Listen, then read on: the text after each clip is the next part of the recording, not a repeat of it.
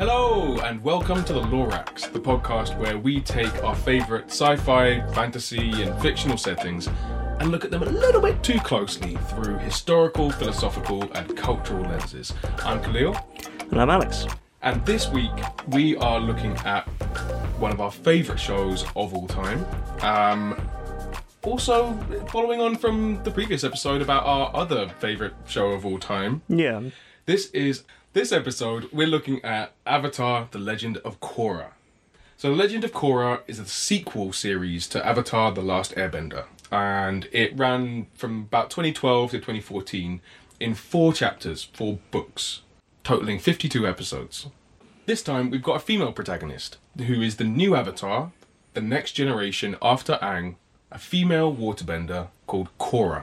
The series is well known for addressing a lot of socio-political issues and other cultural themes like revolution, social unrest, inequality, power, as well as the high-quality animation and storytelling that the Avatar series is known for. So yeah, I think that the thing with Korra is, and the theme for this episode is about taking a show and growing it with your audience, and how the show grapples more teen-ish, but also young adult themes.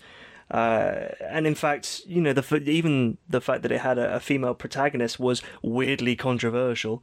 But what we're going to sort of look at with Avatar Avatar Korra rather, is the idea of growing with your audience. And also there are some things, as per usual in the podcast, which we like to pick apart and say, we see what you were doing there, but you came close, but you didn't go far enough. Truly the biker mice from Mars effect. Yeah, Legend of Korra is the biker mice from Mars of... That would saying that Avatar is Street Sharks, which it isn't. So let's abandon this metaphor right here and right now. So we're not going to go into too much detail about, the fundamentals of the setting. So who the Avatar is, what bending is, things like that.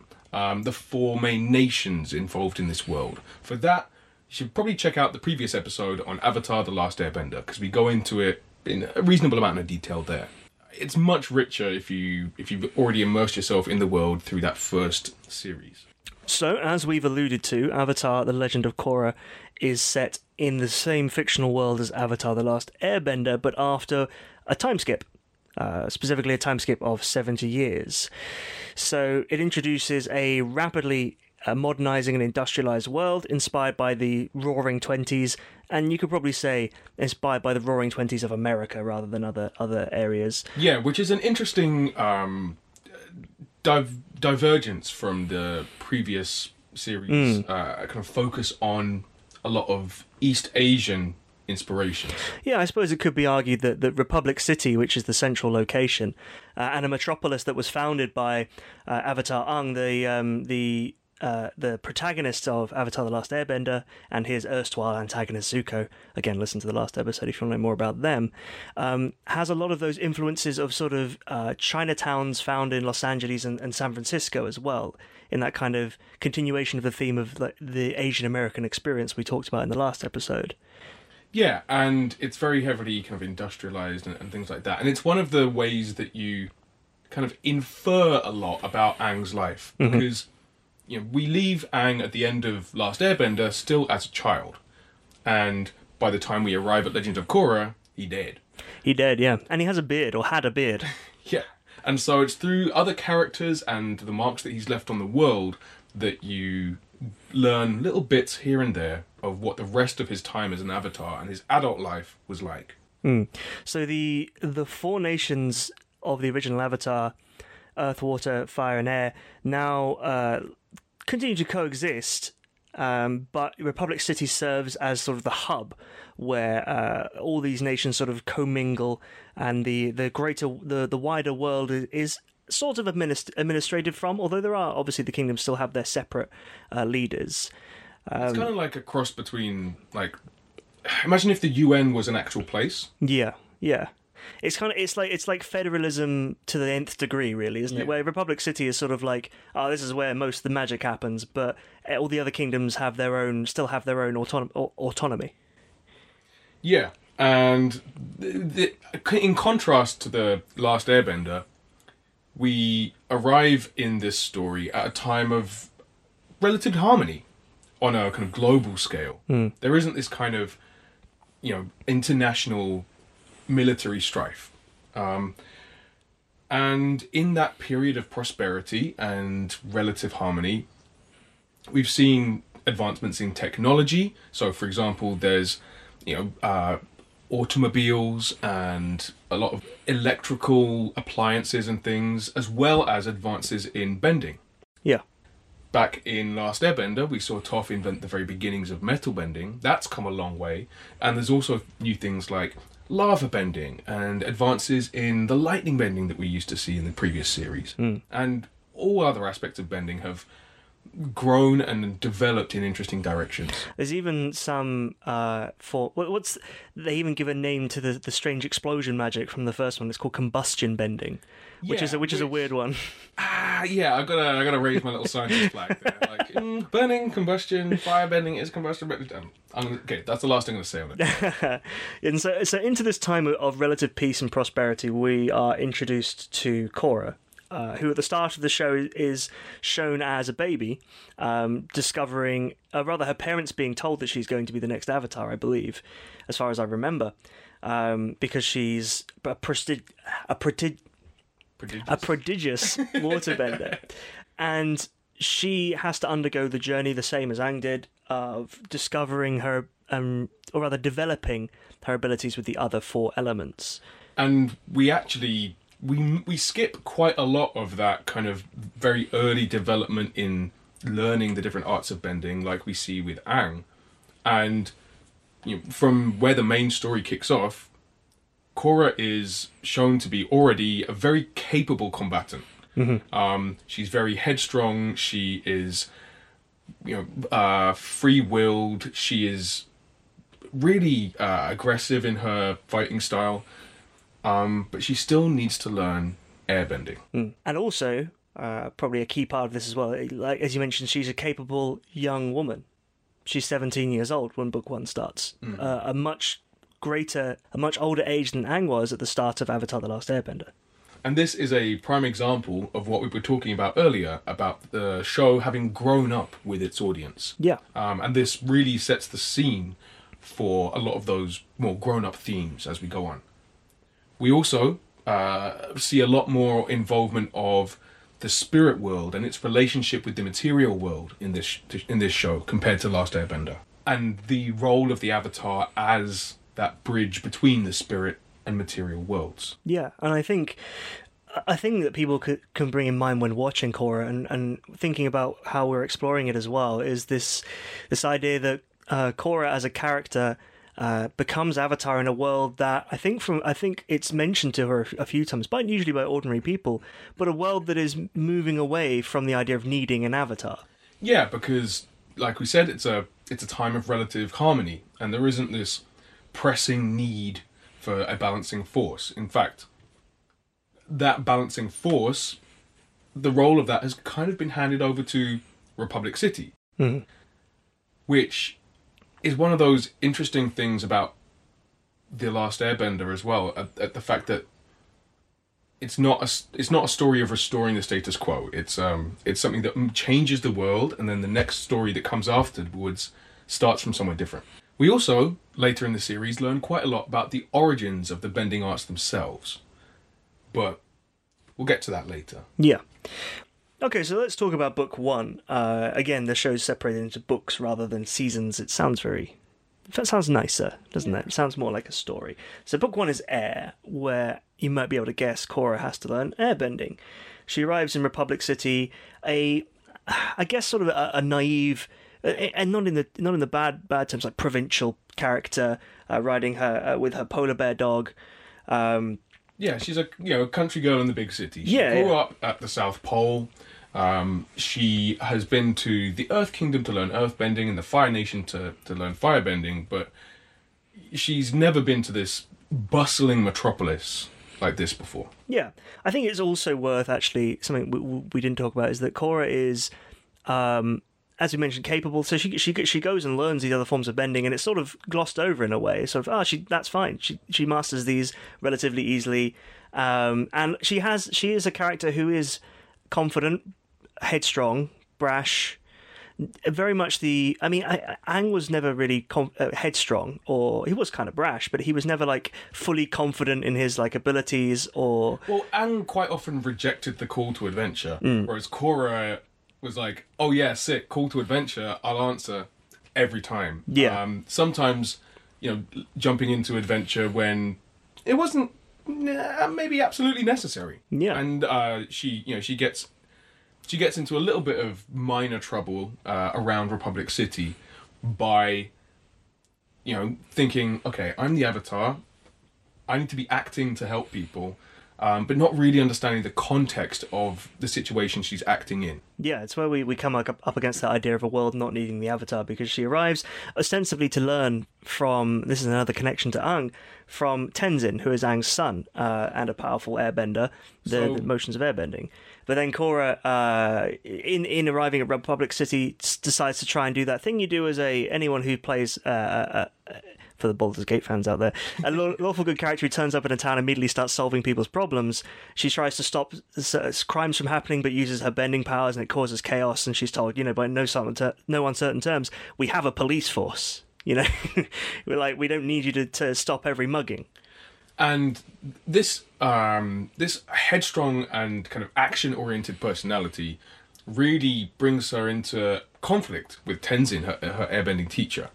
So, Tenzin is the eldest of Aang's children. So Aang, spoiler alert, had kids with Katara. Yeah. And so he has a daughter who is a talented waterbender and healer.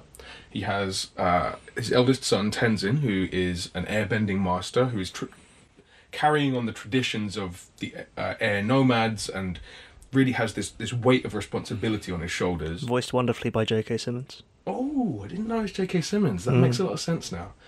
And there is another son, Bumi, named after Aang's best friend in the Earth Kingdom, who is not a bender. He is a capable soldier, but also has a kind of clownish element to him for much of the story. And he has the opposite of what Tenzin has, and he has this kind of guilt or inadequacy, almost like Sokka had, at being this mere mortal in a family of very powerful benders. Yeah. And a quick shout out to my boy Sokka, who is dead. Oh yeah. He's just dead. They offed him, just like don't need him. So yeah, Korra arrives in the big city and becomes involved with, or rather joins a pro bending team. Pro bending, which is this really interesting concept that Killian and I have talked about, where they take the ideas of bending and they're like, what if it was turned into a sport? And a bit like a mixture of like dodgeball and MMA. And MMA, yeah. So she meets a pro bending team called the Fire Ferrets. Yes. Oh, look at that! Look at that! Not even in the notes. Because these bending teams are normally made up of 3, and one member of that team has quit. Yeah. And so they need a waterbender. So she joins Earthbender Bolin and his Firebender brother Mako. Mako, you might remember that name from last episode. Mako is named after the actor who voiced Uncle Iroh. Korra quickly showcases her skills as a bender of various capabilities, but I think it's while there's a pro bending match going on that the main antagonists of this series turn up to cause some mischief. Yes, but it's not the first time we encounter them. We first get reference to them when Korra she just arrived in the city and she's exploring, and she finds the park, which is the closest bit of kind of nature-esque territory that she's found in the city. And she doesn't understand why she's not allowed to, take fish from the lake or camp out. And so she ends up, kind of making friends with a homeless guy who lives in a bush. But in the park, she encounters a campaigner, a street preacher, handing out leaflets for a movement called the Equalists, and yelling about how, normal, good normal people have been oppressed by these powerful minority of benders for too long, and it needs to stop, and Amon can stop it. Who's Amon? Well, Amon is the first of 4, arguably 3, antagonists in The Legend of Korra who make kind of a point. Yes, and so the essential kind of argument of Amon and his followers, the Equalists, is that the very fact that kind of indiscriminately a tiny minority of people are gifted this incredible power that has in the past often been abused and caused a lot of strife and war and things like that. Well, surely if you could just make everyone equal and take away that imbalance of power, then the world would be fairer. And Amon apparently has the ability to take away people's bending. Yeah, he has a skill called energy bending, where he... Again, I'm not going to get too much into my scientist pedantry about that. It's kind of like chi, isn't it? Like Yes. that kind of way, where he, in large, showy gatherings of these people who support him... Kind of like a televangelist or like faith healer. Yeah, he ritually takes away the bending of people he's captured. For example, one of the first ones we see is he takes away the bending of a powerful gangster. Exactly. And so, while Korra is not unsympathetic to the cause of the Equalists, she does end up in conflict with them, and through various battles with Amon, actually has her own connection to past avatars and her past lives severed by Amon, which leaves her powerless. But while she is in that state of powerlessness, she utilizes her inner strength to unlock her capabilities as an airbender, and uses that to reveal Amon's true identity as a rich kid. A rich kid bloodbender. Yeah. So bloodbending you might remember as a specialist form of waterbending that allows you to control the liquid within living beings. It does connect also to a spoiler in Airbender, which we won't talk about. But Amon has been using this bloodbending, really, to control people and to take away their bending. With the help of a member from the Water Tribe who is related to Amon, they manage to defeat him, and everything is great again. Yeah, well, we've restored Korra's connection with her past lives. She's Deus Ex Machina by Aang, who comes back and restores all of her avatar abilities. Yes. Also, during this series, another character that we meet who's very important is Asami, who is the heiress to a kind of industrialist fortune and company. And she is a very talented engineer, martial artist, race car driver, just all-round triple threat. Yeah, absolutely. So we finish book 1 with Korra getting used to the idea of living in modern life, accepting her role as the avatar, being the bridge between the physical and spiritual worlds, and also getting her kisses in. Or at least getting her kisses in the form of various love triangles, anyway. Yeah, this is the beginning of the complex romantic politics of this. We'll talk about it. Everyone gets their kisses in Korra. There's so much kissing. But before we get to the kissing, we've got to talk about book 2. Book 2. So book 2 is titled Spirits, which you might be able to guess from the title. It's all about the role of the avatar as the bridge between the spirit and material world. And it also is about the kind of pathological elements of spirituality, as well as the important aspects of it. So dark spirits start to kind of invade Republic City, intrude, cause trouble, and it's initially not super clear why this is happening. So we discover that the reason why there are dark spirits appearing in Republic City is that there is an imbalance caused by a ongoing civil strife, soon to be civil war, happening between the Northern and Southern Water tribes. The Southern Water tribe, coincidentally, is led by Korra's father, Tunrock, whereas the Northern Water tribe is led by Unalaq, Korra's uncle, who we discover is basically messing things up because there is a, I believe, what's it called? Is it the bridge? Is it called the bridge between spiritual worlds in the south of the world? I can't remember what the exact name, but both poles have a portal to the spirit world. That's it. Yeah. So Unalaq wants to control both so that he can. Because he has his own machinations. So that's why Korra travels to the Southern Water tribe to try and sort things out. As part of her journeys into the spirit world and her learning about it and her exploration of it, she learns, and we learn, a decent amount about the origins of bending and the first Avatar, and how he achieved this combination of power and how he met these two kind of fundamental spirits of the world. One dark, one light. We have Rava on the light side and Vatu on the dark side. And they're constantly in infinite battle. Yeah. Sometimes one gets a bit of the upper hand, sometimes the other, but neither is ever fully destroyed. It's very reminiscent of lots of like human theology and religion, the idea of a light and a dark that are constantly fighting. Yeah, and the fact that the dark has to be enough of a threat to be meaningful, but not so much of a threat that it's hopeless. Inside you there are two avatars.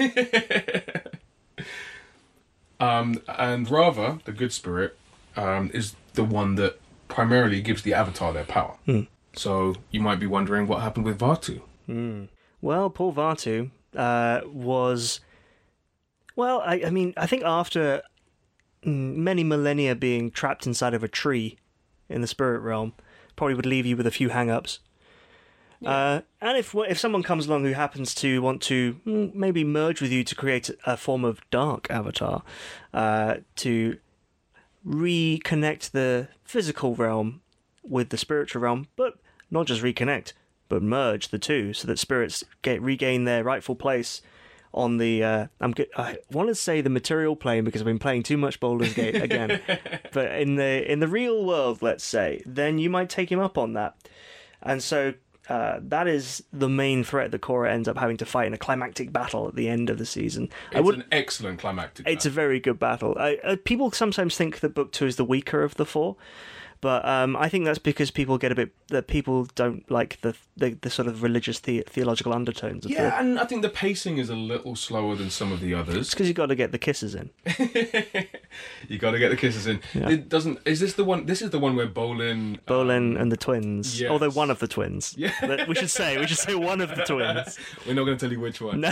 But if you like giant glowy like human kaiju battles with chest lasers, this is your series. Absolutely.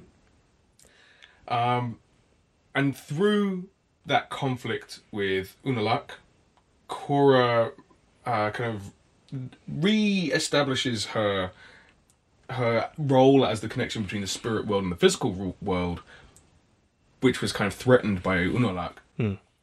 But also, because of something that happens in that conflict between Rava and Vatu, she loses once again her connection to past avatars. Yeah, which I think causes her to temporarily lose her powers at this point, isn't it? Which becomes a major driving force and a major part of her story for Book 3. Now, Book 3 is when things really start to raise the stakes. It's when the kettle starts to boil. Yes. So Korra is now, at possibly her lowest point so far. Even though she's, saved Benders and then the world. We should actually mention that at the end of Season 2, and we didn't mention Book 1, at the end of Book 1, Korra instigates the first non-Bender leader of Republic City, I believe. Yes. And at the end of Book 2, she decides to converge, after all, the worlds of the spirits and humanity, or the real world, I guess, whatever you want to call it, the physical world, advised both for and against it by different people, she chooses to merge the two of them together and deal with the consequences as they emerge. And those consequences start to appear in Book 3 while she's trying to deal with the aftermath of losing her own connection to the spirits. Yes. So Korra is at a low point. She has lost her connection with the past avatars. So despite her previous victories, people also don't necessarily see them as unalloyed good. There's a lot of public backlash against, for example, a spirit forest that starts to encroach on and merge with Republic City, things like that.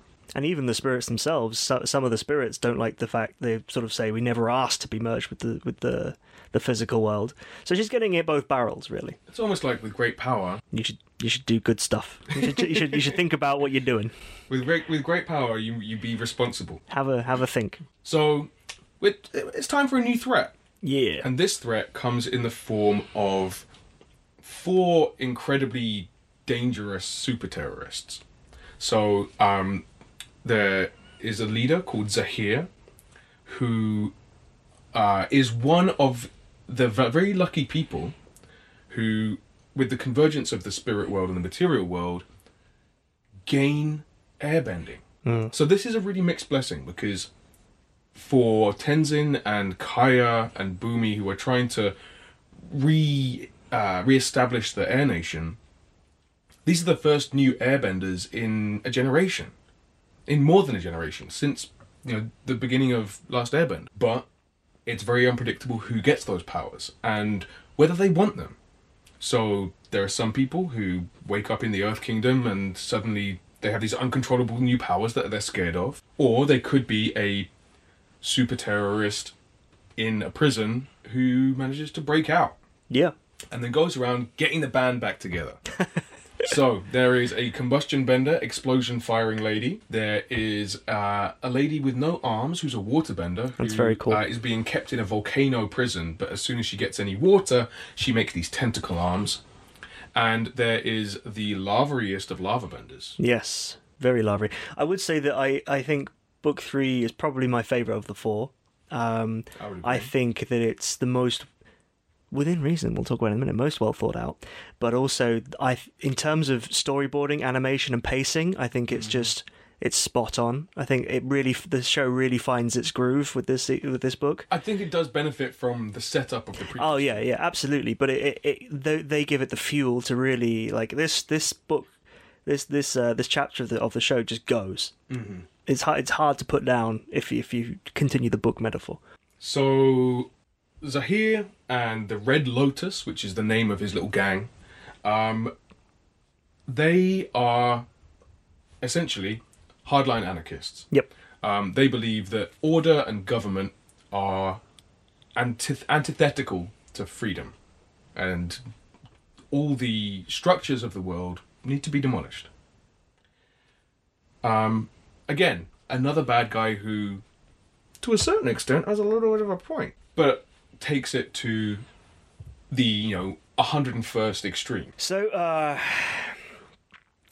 Zahir, at the start of this book, you're not sure what Zahir's plans are. Only that he and his gang are very intent on capturing the Avatar, and throughout the show, throughout this iteration of the show, the viewer has questions that are because Zahir presents himself and his group as saviors, and the viewer might watches and thinks, oh, perhaps these guys want the Avatar to remove the need for the Avatar to be this like figure of authority, but unfortunately, if you were like me, you thought too much thought you gave these people too much credit.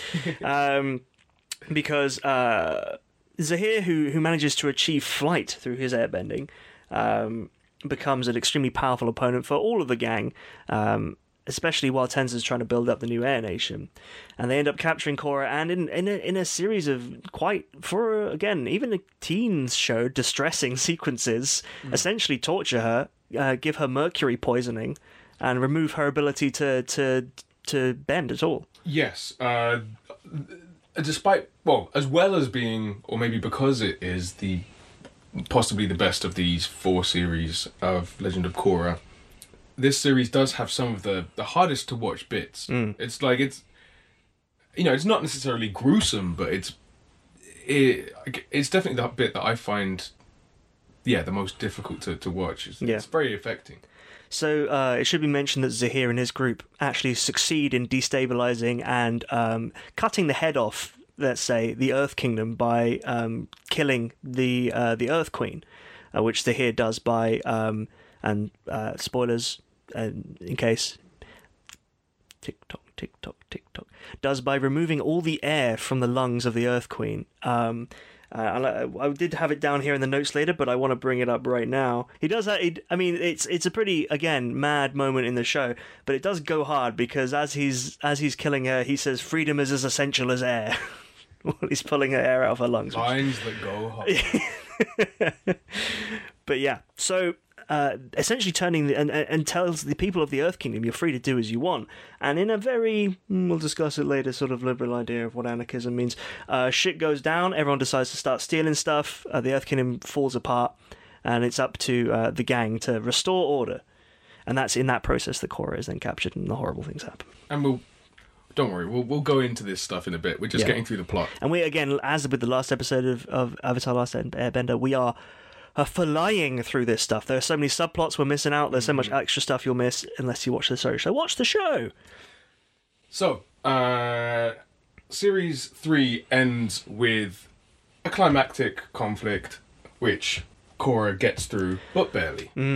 And then we have ourselves a good old-fashioned anime time skip for Book 4. And this, I know we said that she starts the last book at her lowest point. That's true. But now she really is at her lowest. Now she's a pit fighter. So yeah, she's no longer able to bend at all. She's bare knuckle boxing. I think she can bend, but she's severely weakened at this point. She's because she has the mercury removed from her body, but there's still pieces of it inside. Yes. So she's basically reduced to being a mid-rate, like mid-level earthbender or waterbender, firebender. Yeah, but we see her getting her absolute ass handed to her in like a fighting pit. Yeah, and this is kind of a masochistic thing. She needs to feel conflict and meaning and avoid really dealing with any of her big issues. Yeah, it's responsibility. Aang avoided responsibility because it was scary and he didn't want to embrace it. Korra jumped into responsibility and it punched her in the face. Yeah, and actually, no joke, she has full PTSD. Yes, she's full of trauma. And not dealing with it in a you would say a healthy way, but dealing with it in the only way she knows how, which is to isolate herself and go back to the basics of what she's about. So, in contrast to the previous series, this series' big bad is one of authority. So we see a great uniter who has come to bring stability and safety and order to her new empire. To quote, to just a little bit of the Earth Kingdom, and then to the whole of the Earth Kingdom, and maybe to the whole world. Yeah. While working under the auspices of, I'm doing this to help by the side of the other Earth Kingdom rulers and like sort of mid-level officials, and then once you have enough of that power to take the big old grasp and say, I don't want the Earth King to come, or the heir to the Earth Throne to take over. Why don't I take over because I've shown the real steel. And to be fair, Kuvira, which is her name, initially does get results. Trains run on time. Say what you like about Kuvira, but the bandits. But this obviously rapidly becomes problematic levels of control. Because of Kuvira, who, when taking control of the Earth Kingdom, from her side, in terms is right, because her argument is the Earth Kingdom, the largest of the kingdoms. Why shouldn't the Earth Kingdom, the largest of the 4 kingdoms, simply not eat the other 3? Kuvira of planet Omicron Persei 8. Exactly, and concludes, as most authoritarian leaders do, that democracy, or in this case, high-level federalism, is weak and decadent and cannot survive, and therefore she decides to invade not only all the other kingdoms of the world, but mostly focusing on Republic City. Yeah, well, again, that's Republic City's role as a kind of symbol of unity and kind of cooperation, with all its faults. It's the kind of the Avatar City. Yeah, I'd say that this book as well is probably the most straightforward in terms of its like plot line and arc. It's very much a war story. You have a fascist baddie. Yeah, it's very much like I say war. I mean like a Star Wars kind of, or a classic Western action film, adventure film kind of. A bit like Last Airbender. Yeah, Last Airbender had, this big global domination war, like Lord as a bad guy, and this is similar. Although Korra rises through the ranks from being a low-ranking officer.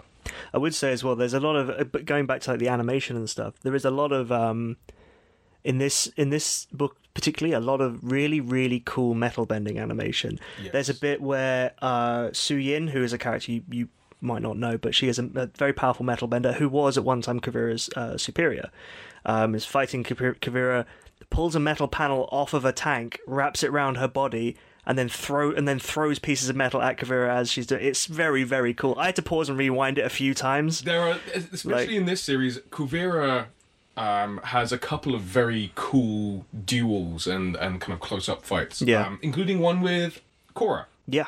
And she beats Korra's ass in front of an entire army, which establishes her dominance and her status as a bad guy who we currently don't have an answer to. So Korra's got to get her powers back. She goes into the center of the Spirit Wilds, ostensibly to meditate and reconnect, and meets Toph from the previous series, who's living as a Yoda-style hermit, just a grumpy old blind lady in the woods. Yeah. And in her customary grumpy old blind lady style, kind of forces Korra to confront and come to terms with some stuff, and takes out the last remaining vestiges of that poisoned metal from her body. Yeah, but there's also I think Korra also in this season mirrors herself at the start, because she also mostly wants to seek a non-violent resolution to the situation with Kavira. Like in a reverse of how she started the season, which was entirely violently. Yes, yeah, she was a hammer and everything looked like a nail, and now she's trying to have a non-violent solution to what ultimately ends up being a very violent problem. There is a climactic and very cool battle. More big stuff, more beams, more friends and allies and hijinks. We don't want to spoil it because, again, these few episodes at the tail end of this series are very exciting. Yeah. But ultimately, it ends with Korra at a point of kind of... She's grown a lot over these 4 series. She's had ups and downs, a lot of downs. And this is her realizing that she can let go a little bit of that obligation. Yes, she is the Avatar. And she has a role and she has a place in the world. But also, she can't solve every problem. And that kind of balance between power and the sharing of it, letting go and holding on, order and randomness and disorder, power at the top, power at the bottom. It's a surprise that this book is called Book 4, Balance. Yeah. And I'd say the balance is probably the overarching theme of the entire show, but we'll talk about that in a sec. Yeah. I think just to bookend it as well, I get it. I like the fact that, as opposed to Aang, who ends, you could say, Last Airbender as a like a fully rounded character with like at the end of a journey. That Korra ends Legend of Korra, at least in the show, because we're not going to talk about the expanded comics and stuff, as are still somewhat flawed, but not in a bad way. But like a normal person is flawed. And she ends the series both literally and figuratively, at the beginning of her next journey. Yeah. Which, again, don't want to spoil it. Cool. Up next, we're going to complain about it. Here's the second part where we dive a little bit too deep, as we said at the start, to inspirations and our own sort of analysis. Maybe we're not quite up ourselves enough to call it critical analysis yet, but, some 2 a.m. late night party analysis. The first of which, some sexy analysis. Analysis after dark. Yeah, exactly. You can't tell, but we're not wearing clothes. We are. So the big thing, actually, you can toggle them on and off. Yeah. Oh, yeah. So one of the big things about Korra that, when you boil it down sometimes to the reason why some of the fan base don't like Korra compared to Avatar, is because it has a female protagonist. I honestly don't understand that. And that's not just me being high and mighty, like, oh, I'm a modern person who doesn't care about it. But, like, it's objectively an incredible story, and she's objectively an amazing character. Especially an amazing main character. Yep. So, like, you've got to have a real specific bee in one's bonnet to... I don't like women with agency. Right? Like, a real, I don't know, it's a real basic, specific form of sexism. But yeah, I know. And what's so mad about it as well, this show, like we said, came out, or it ran from 2012 to 2014. Yeah, right. But it wasn't just the fans, because the animation director, Yu Jae-mun, said that Nickelodeon wasn't sold on a female protagonist either. They even suspended production because the protagonist was female. And then he said of this, and I quote, "To compare this situation to movie production, it's as if the lead actor had already been cast, but the production agency decides to stop filming because they don't approve of the actor. But because of the creators and the animation studio's persistence, Nickelodeon changed their minds because, according to you, we wouldn't take no for an answer, and we finally got their approval." I disagree with that analogy, because if you cast a main actor for something and then one of the higher ups doesn't like that actor, there could be a lot of reasons why they don't like that actor. It could be a certain style of theirs that that they don't like, or it could be that they don't think they have the right look, or it could be that maybe they're off screen a dickhead. But to complain about a fictional character because of their gender, I think is a much more specific and thing to do. Are we allowed to say? I'll probably bleep that. Okay. Great. Now I've got to really look out for it. No, because they're just all stuck together. Yeah.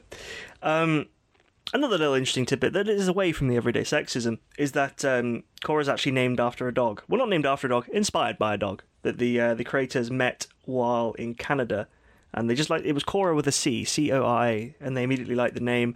But as any real fantasy writer who's worth their salt will do, you change the letters around a little bit to make it sound more fantasy. So C-O-R-A became K-O-R-R-A. Also, because K is one of those classic make it cooler letters. Exactly. And I don't just say this as someone with a K at the beginning of their name. And also, an interesting tidbit is Korra's companion and best friend, arguably, is a polar bear dog. Yeah, so is that like a tribute to the original Korra? Maybe. We don't know, but maybe. It's sweet. Yeah. So going on to the capital T themes of Legend of Korra. The biggest one, and to an even greater extent than The Last Airbender, is that of balance. Balance and harmony. But again, not entirely in a centrist way, but not entirely in a radical way either. No. I would say there's less of a return to the status quo about the balance in Korra than there is about it in Airbender. Yes, yeah. Even though the world is different from the beginning of Airbender to the end of Airbender, it's for a 3-series show, that distance isn't that great. Whereas with Legend of Korra, every series, the world at the end is fundamentally different from the world at the start. Yeah. And that has real implications for the next bit of the story, or the whole rest of the story. It's a series of major changes in the world that Korra is involved in, and that change her. Yeah, and I think that this the aspect of harmony and balance occurs throughout a lot of the main protagonists of Korra, who obviously for time reasons we don't really mention that much.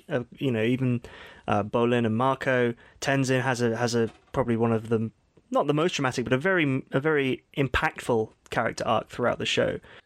And this theme of balance is, I think, best exemplified in the villains. Mm-hmm.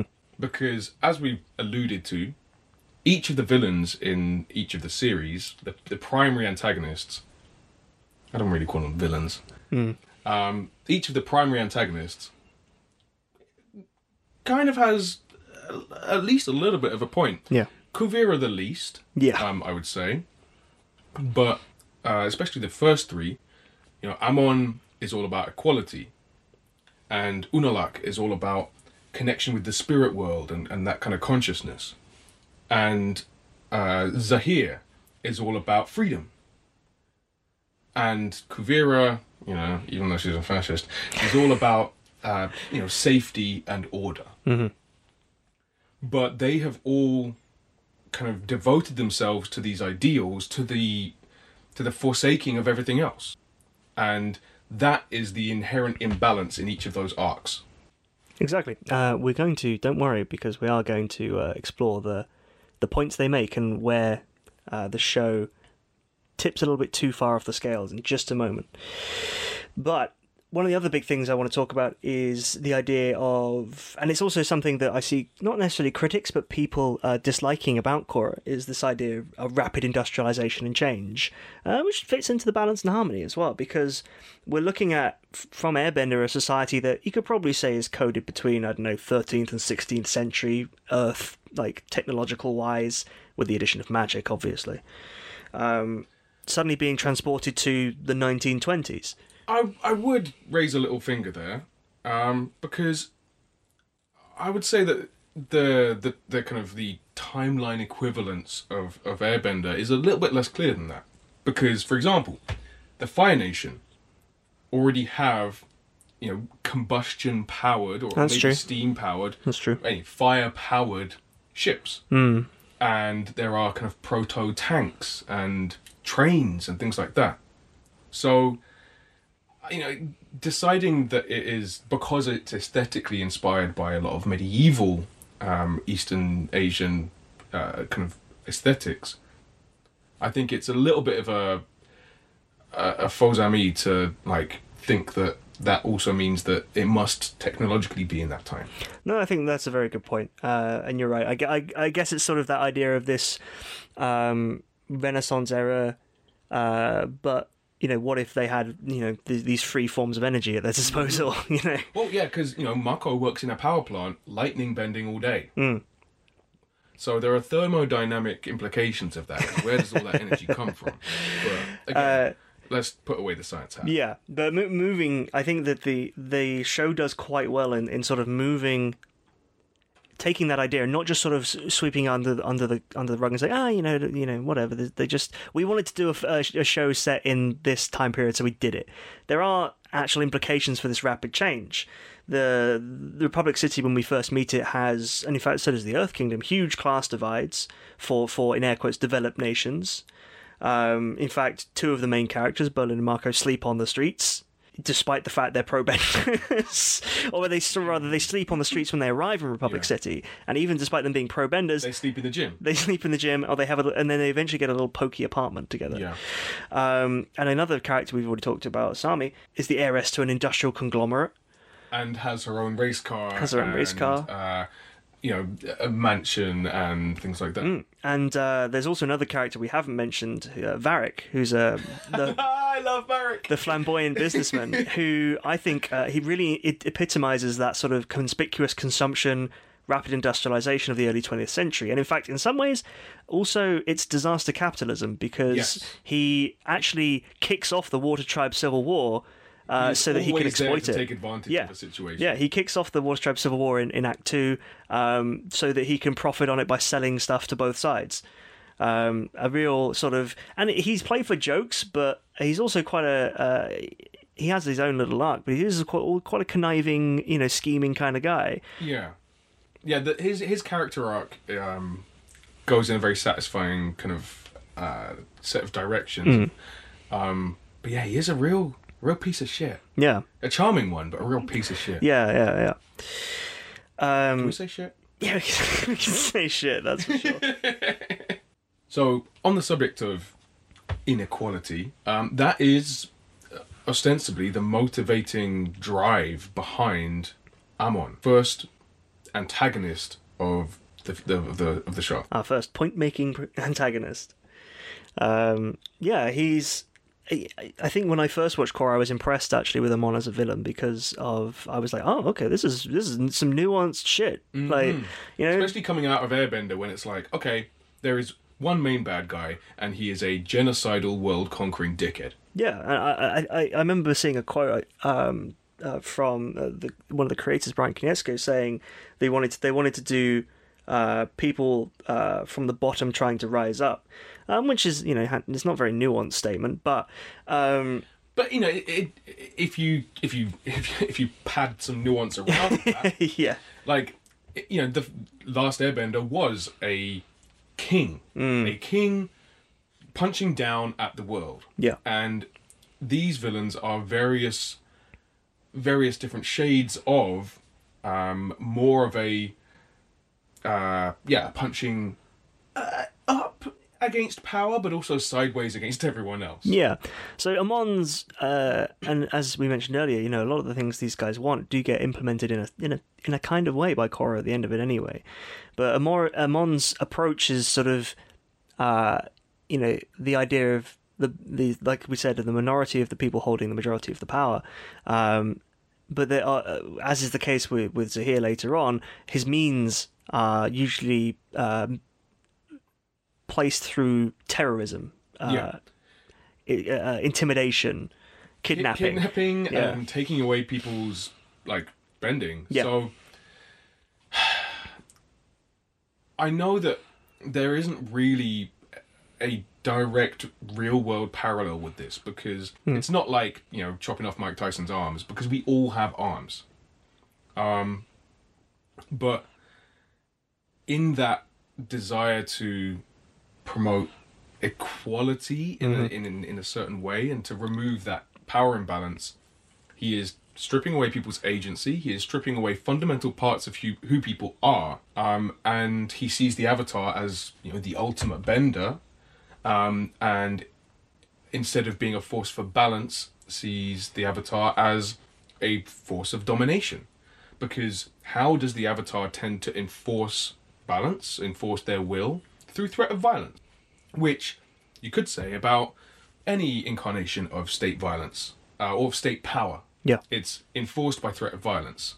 One of the things I find interesting about Amon as well is that, I don't know how you view it, but this idea of him being exposed in air quotes as a hypocrite by being a waterbender and also being technically a noble. It's this very champagne socialist kind of approach of being like, and he's rich, so he that must mean that he's actually doesn't give a shit about these people. And also the idea that, no one should have this immense power except me. Which unfortunately is something that you sometimes see in revolutionary leaders. Yeah. Which is why you often get post-revolution dictatorships. Because you need power to take away power from other people, but then it can be quite hard to let go of. Yeah. Yeah. I guess there's shades of your man syndrome from The Incredibles. When everyone is super, no one will be. So, Unalaq's motivation. Unalaq sees, and this is in the context of that rapid industrialization and this period of relative wealth and prosperity, but with it, that inequality. Unalaq sees that as a degenerate state, and that we are losing touch with not just the physical world, but also the spiritual world, which, in a kind of real world parallel, if you look at our relationship with the planet that we live on and the other living things in it and how they're all connected. Almost kind of a Gaia theory type thing. Yeah.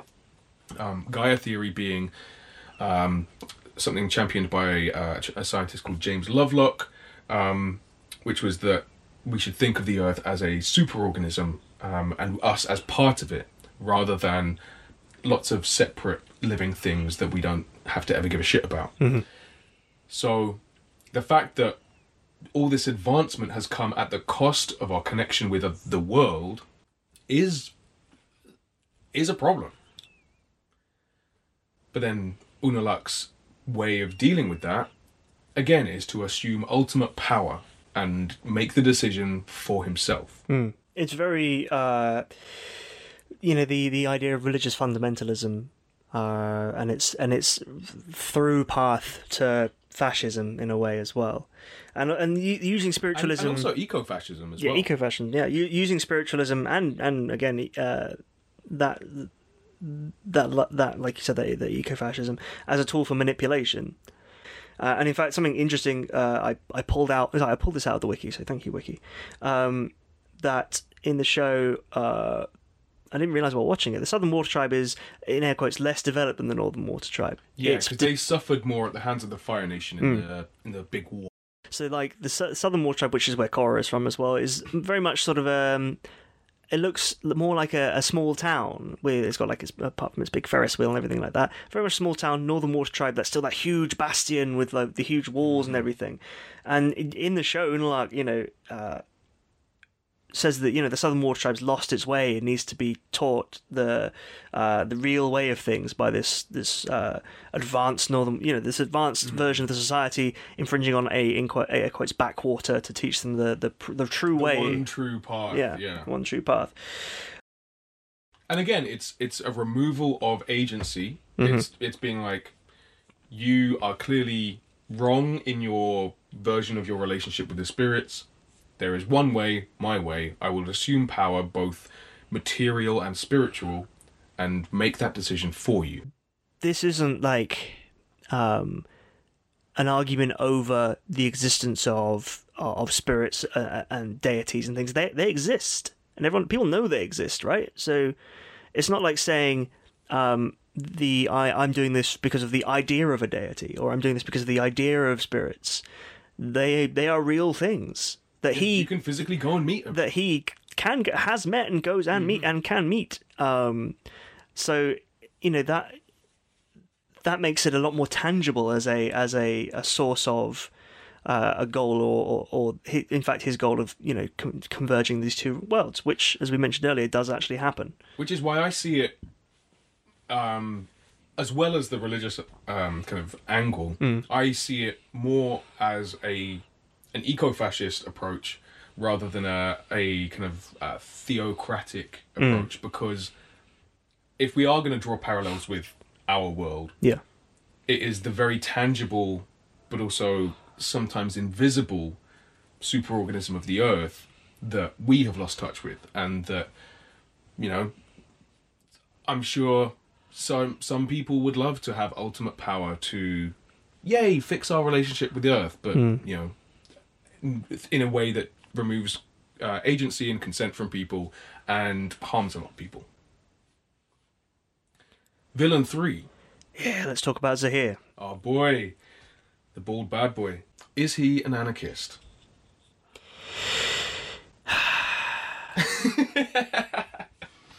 He is the Flanderization of an anarchist, and the portrayal that anarchy gets, and anarchism gets in most popular media. Yeah, he's very much the A symbol drawn on a school book of anarchism. Yes, no rules, no power, no structures, absolutely nothing. And while that might sound like, great, pure freedom, in any, and this relates back to Amon's argument actually, in any world or group of people, even if you remove all the formal power structures, there will be emergent power structures based on people's personalities and people's abilities and things like that.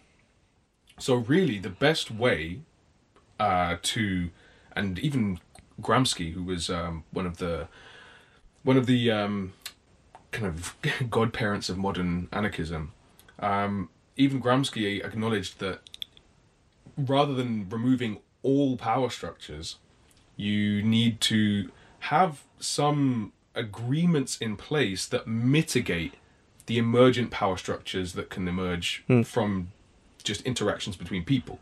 So, for example, making sure that people, that the quiet people get to speak and things like that. That's a small example of that kind of technically a structure, but which guarantees or tries to avoid imbalance.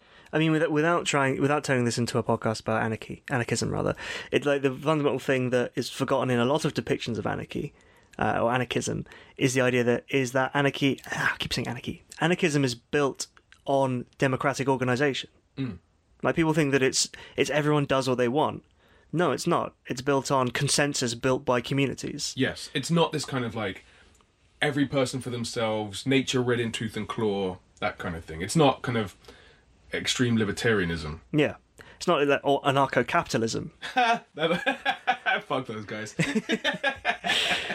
So Zahir spends a lot of the first half of book 3 making a lot of good points. He even gets Korra to waver at some point when talking about the fact that Korra does not have to deal with the fact that she is the Avatar, that it's unfair for her to be given all this power and responsibility that she never really wanted in the first place, and that she can be free to do as she wants. When they have a little conference meeting in the spirit world.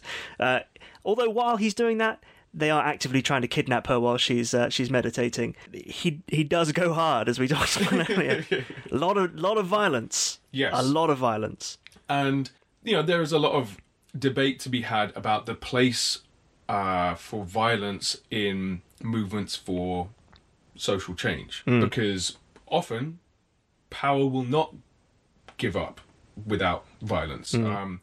There is pretty much no positive change that has been made in society ever by everyone just asking nicely. Yeah.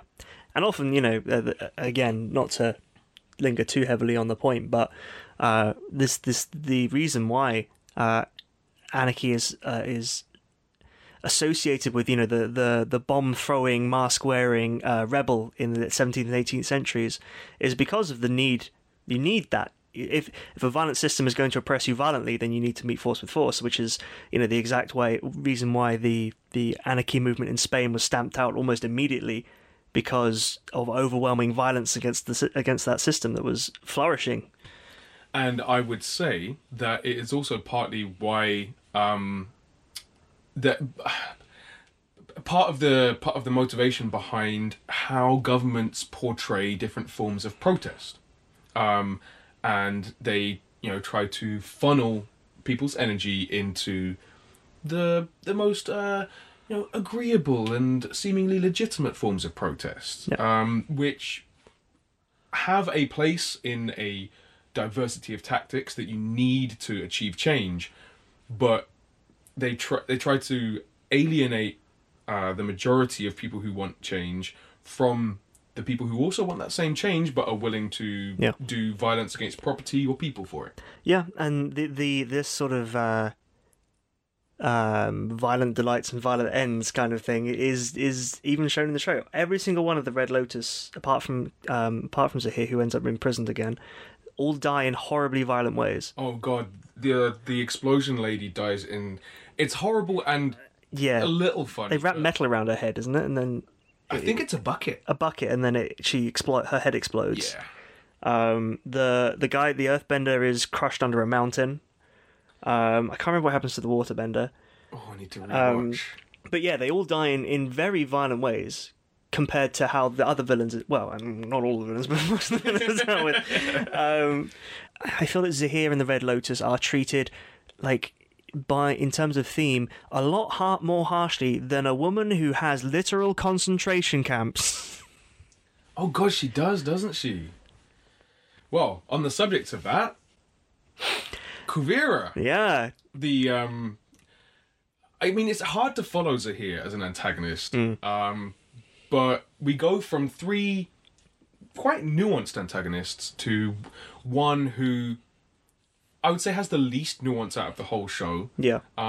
Which does make you feel the best about them getting defeated. So, as we've alluded to before, Kuvira is a kind of mid to low ranking Earth Kingdom military officer. And she is really devoted to restoring a bit of stability to the Earth Kingdom after the events of the previous series.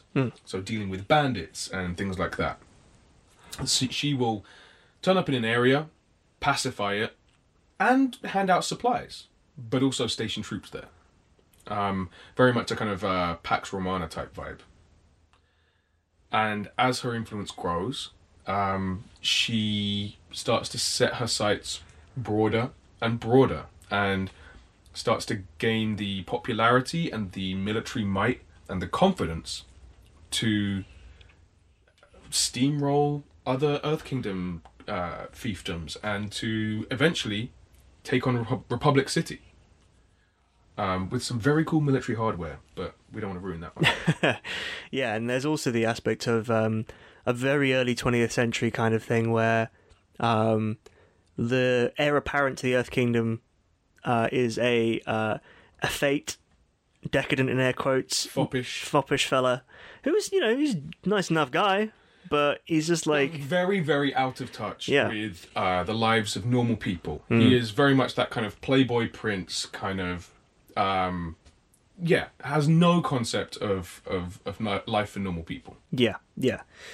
Which, is the another sort of driving motivation behind, for the plot, that is, for Kuvira taking control. She does so at the supposed coronation ceremony of this king, where she's delivering the opening speech, but instead makes it her bid for power. Like I said at the top of this bit of the podcast, they go some ways to making peace, or we have to deal with this person, with the fascist, nicely. She also concentration camps, and she creates essentially the atomic bomb. Yes, and as the series goes, as the fourth series goes on, it goes. I think the Korra and a lot of the other main characters lag behind the viewer in recognizing the type of threat that Kuvira is. Obviously, we know a bit more than they do because we get to see scenes that they don't watch. Yeah. And also we have seen fascism and nuclear weapons in the real world. So I think that tension between what Korra knows and feels and what a viewer knows and feels is, I think, part of the kind of instructive and the storytelling in it. So Kuvira's got to be stopped, and they try discussion and negotiation, and when it becomes apparent that she is intent on violent conquest, eventually push comes to shove, and there is a violent confrontation. This being the last series of the whole show, it would be a spicy ending if she won. She doesn't win. No. She is defeated. But there is one spoiler that we would like to drop in here because I think it really deserves talking about. So, we said how Zahir's 3 friends in the Red Lotus all die horrible grisly deaths just for being anarchists. Well, not just for being anarchists, for being terrorists. Yeah. But that's how they deal with those characters in the story. And I'm talking about they as the writers. How do they deal with the fascist warlord?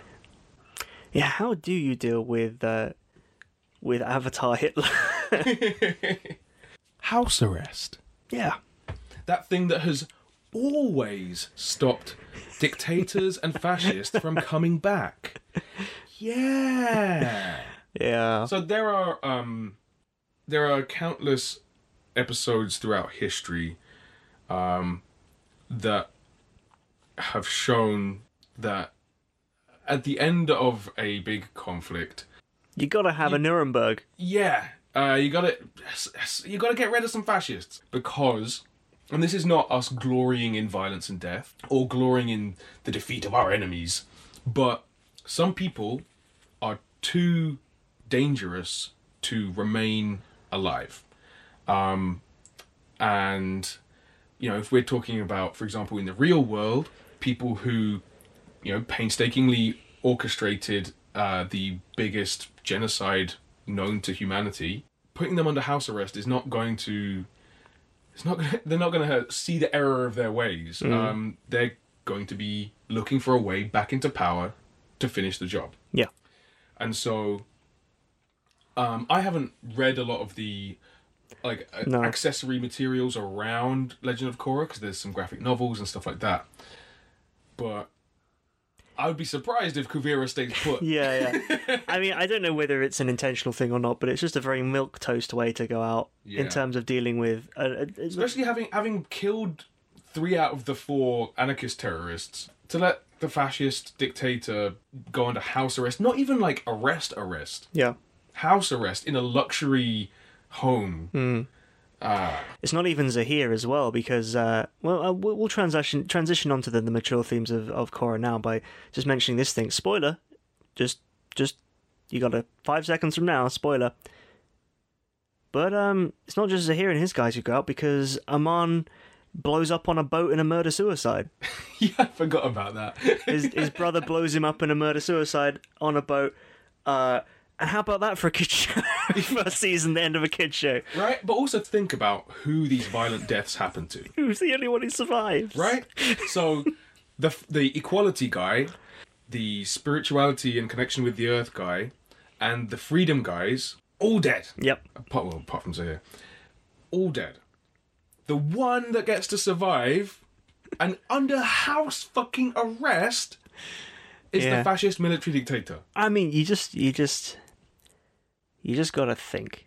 It really makes you think, doesn't it? We live in a society. It wouldn't be a Lorax episode unless Kinko and I were railing against fascism at one point or another. But we have to talk about the theme for the episode, and something that is really the big thing with Korra is growing up with the audience and becoming a grown-up show in a very positive and effective way. Because if you were 10 when Avatar first aired, very good. You'd be 17 when Korra started, the same age as Korra in the first season.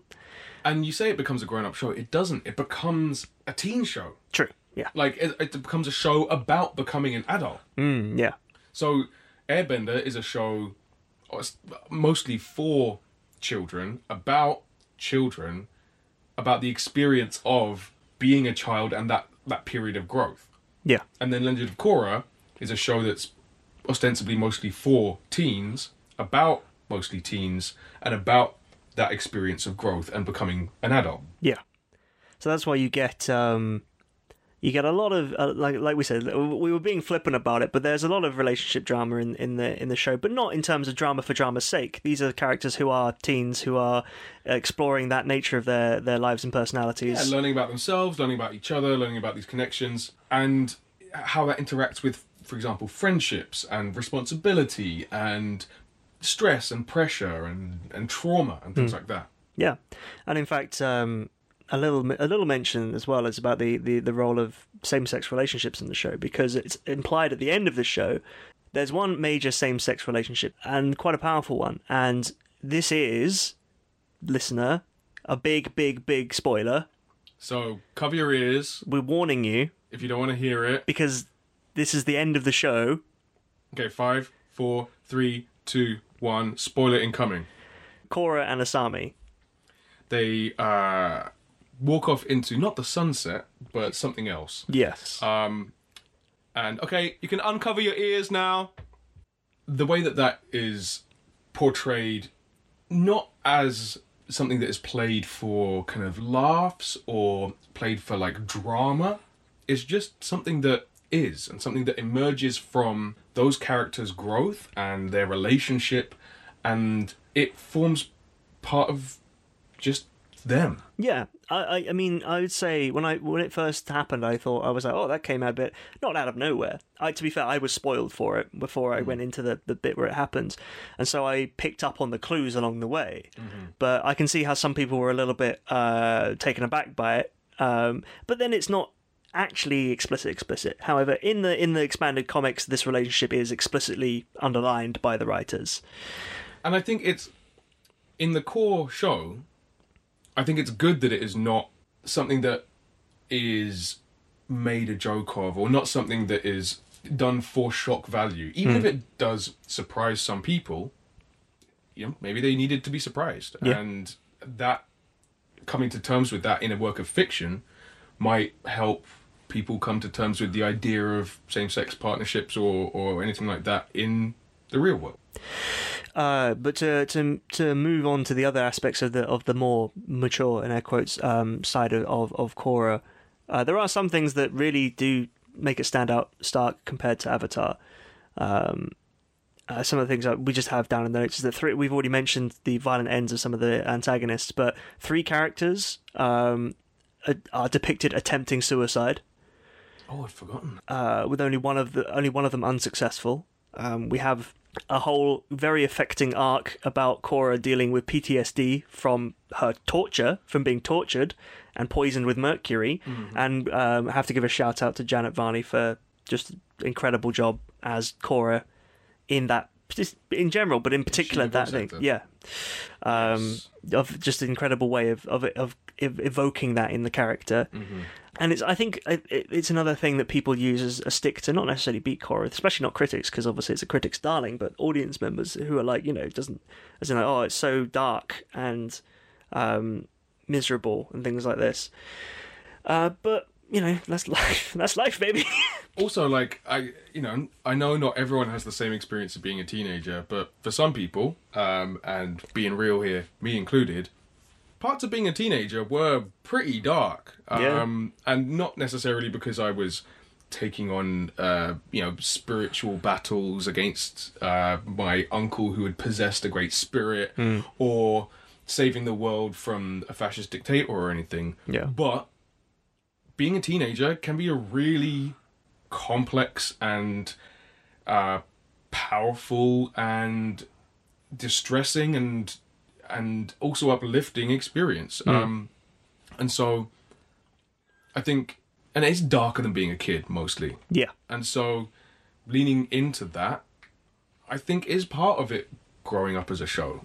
Just like with Last Airbender, having a kind of an ensemble cast of main characters means that you can portray different aspects and experiences of being an adolescent and a young adult.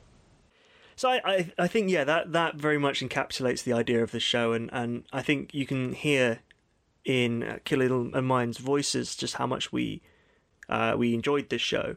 I think also, it helps watching the show as an adult, because it really works perfectly fine as a show for adults as well as for teens. And watching it as an adult is really interesting to see it with that little bit of perspective.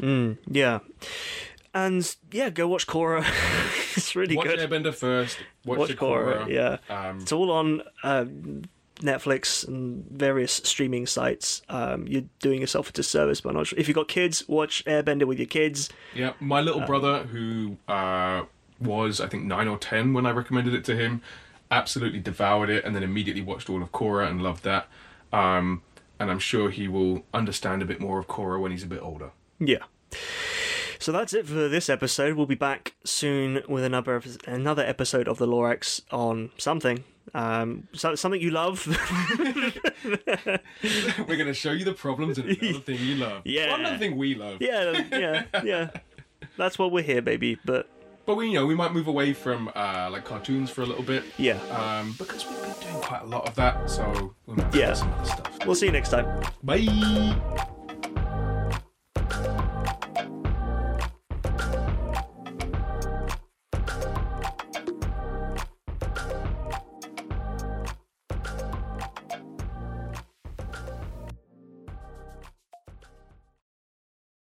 Why do you think people think that Korra is? Because we know people who think that Korra's worse, or not worse, but they just don't like it compared to Airbender. Mm-hmm. There's a not insignificant amount of people who think that Korra's bad, objectively bad.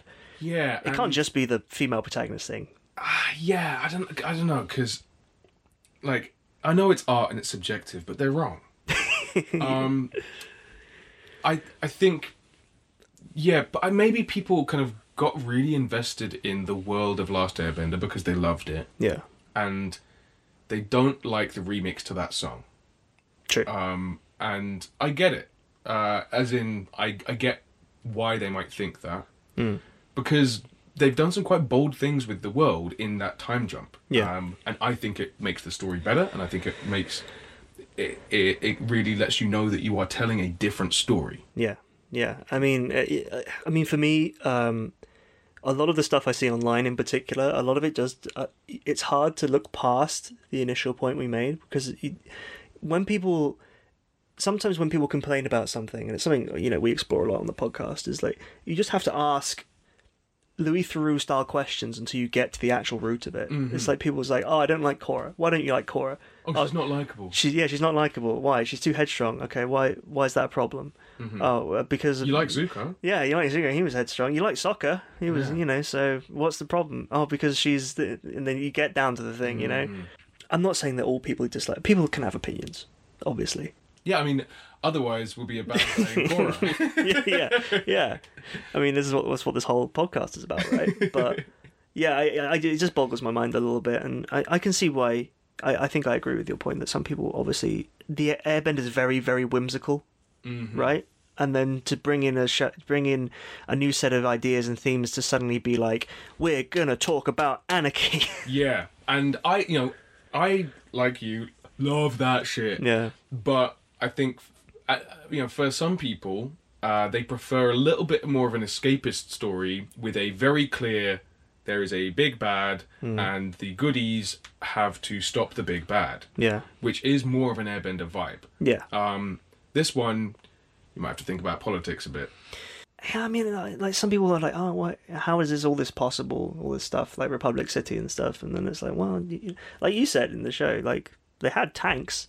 Right. In Airbender, they had tanks. Warships powered by, this big shit coming out of the chimneys. They can shoot fire out of their asses. Why is... Right? But like going back to the politics point though, like, I have some people who I would call close friends who don't really tend to enjoy talking about politics and tend to get quite, like, they won't say, oh, stop, but they will, you can see them getting uncomfortable when you start talking about, like,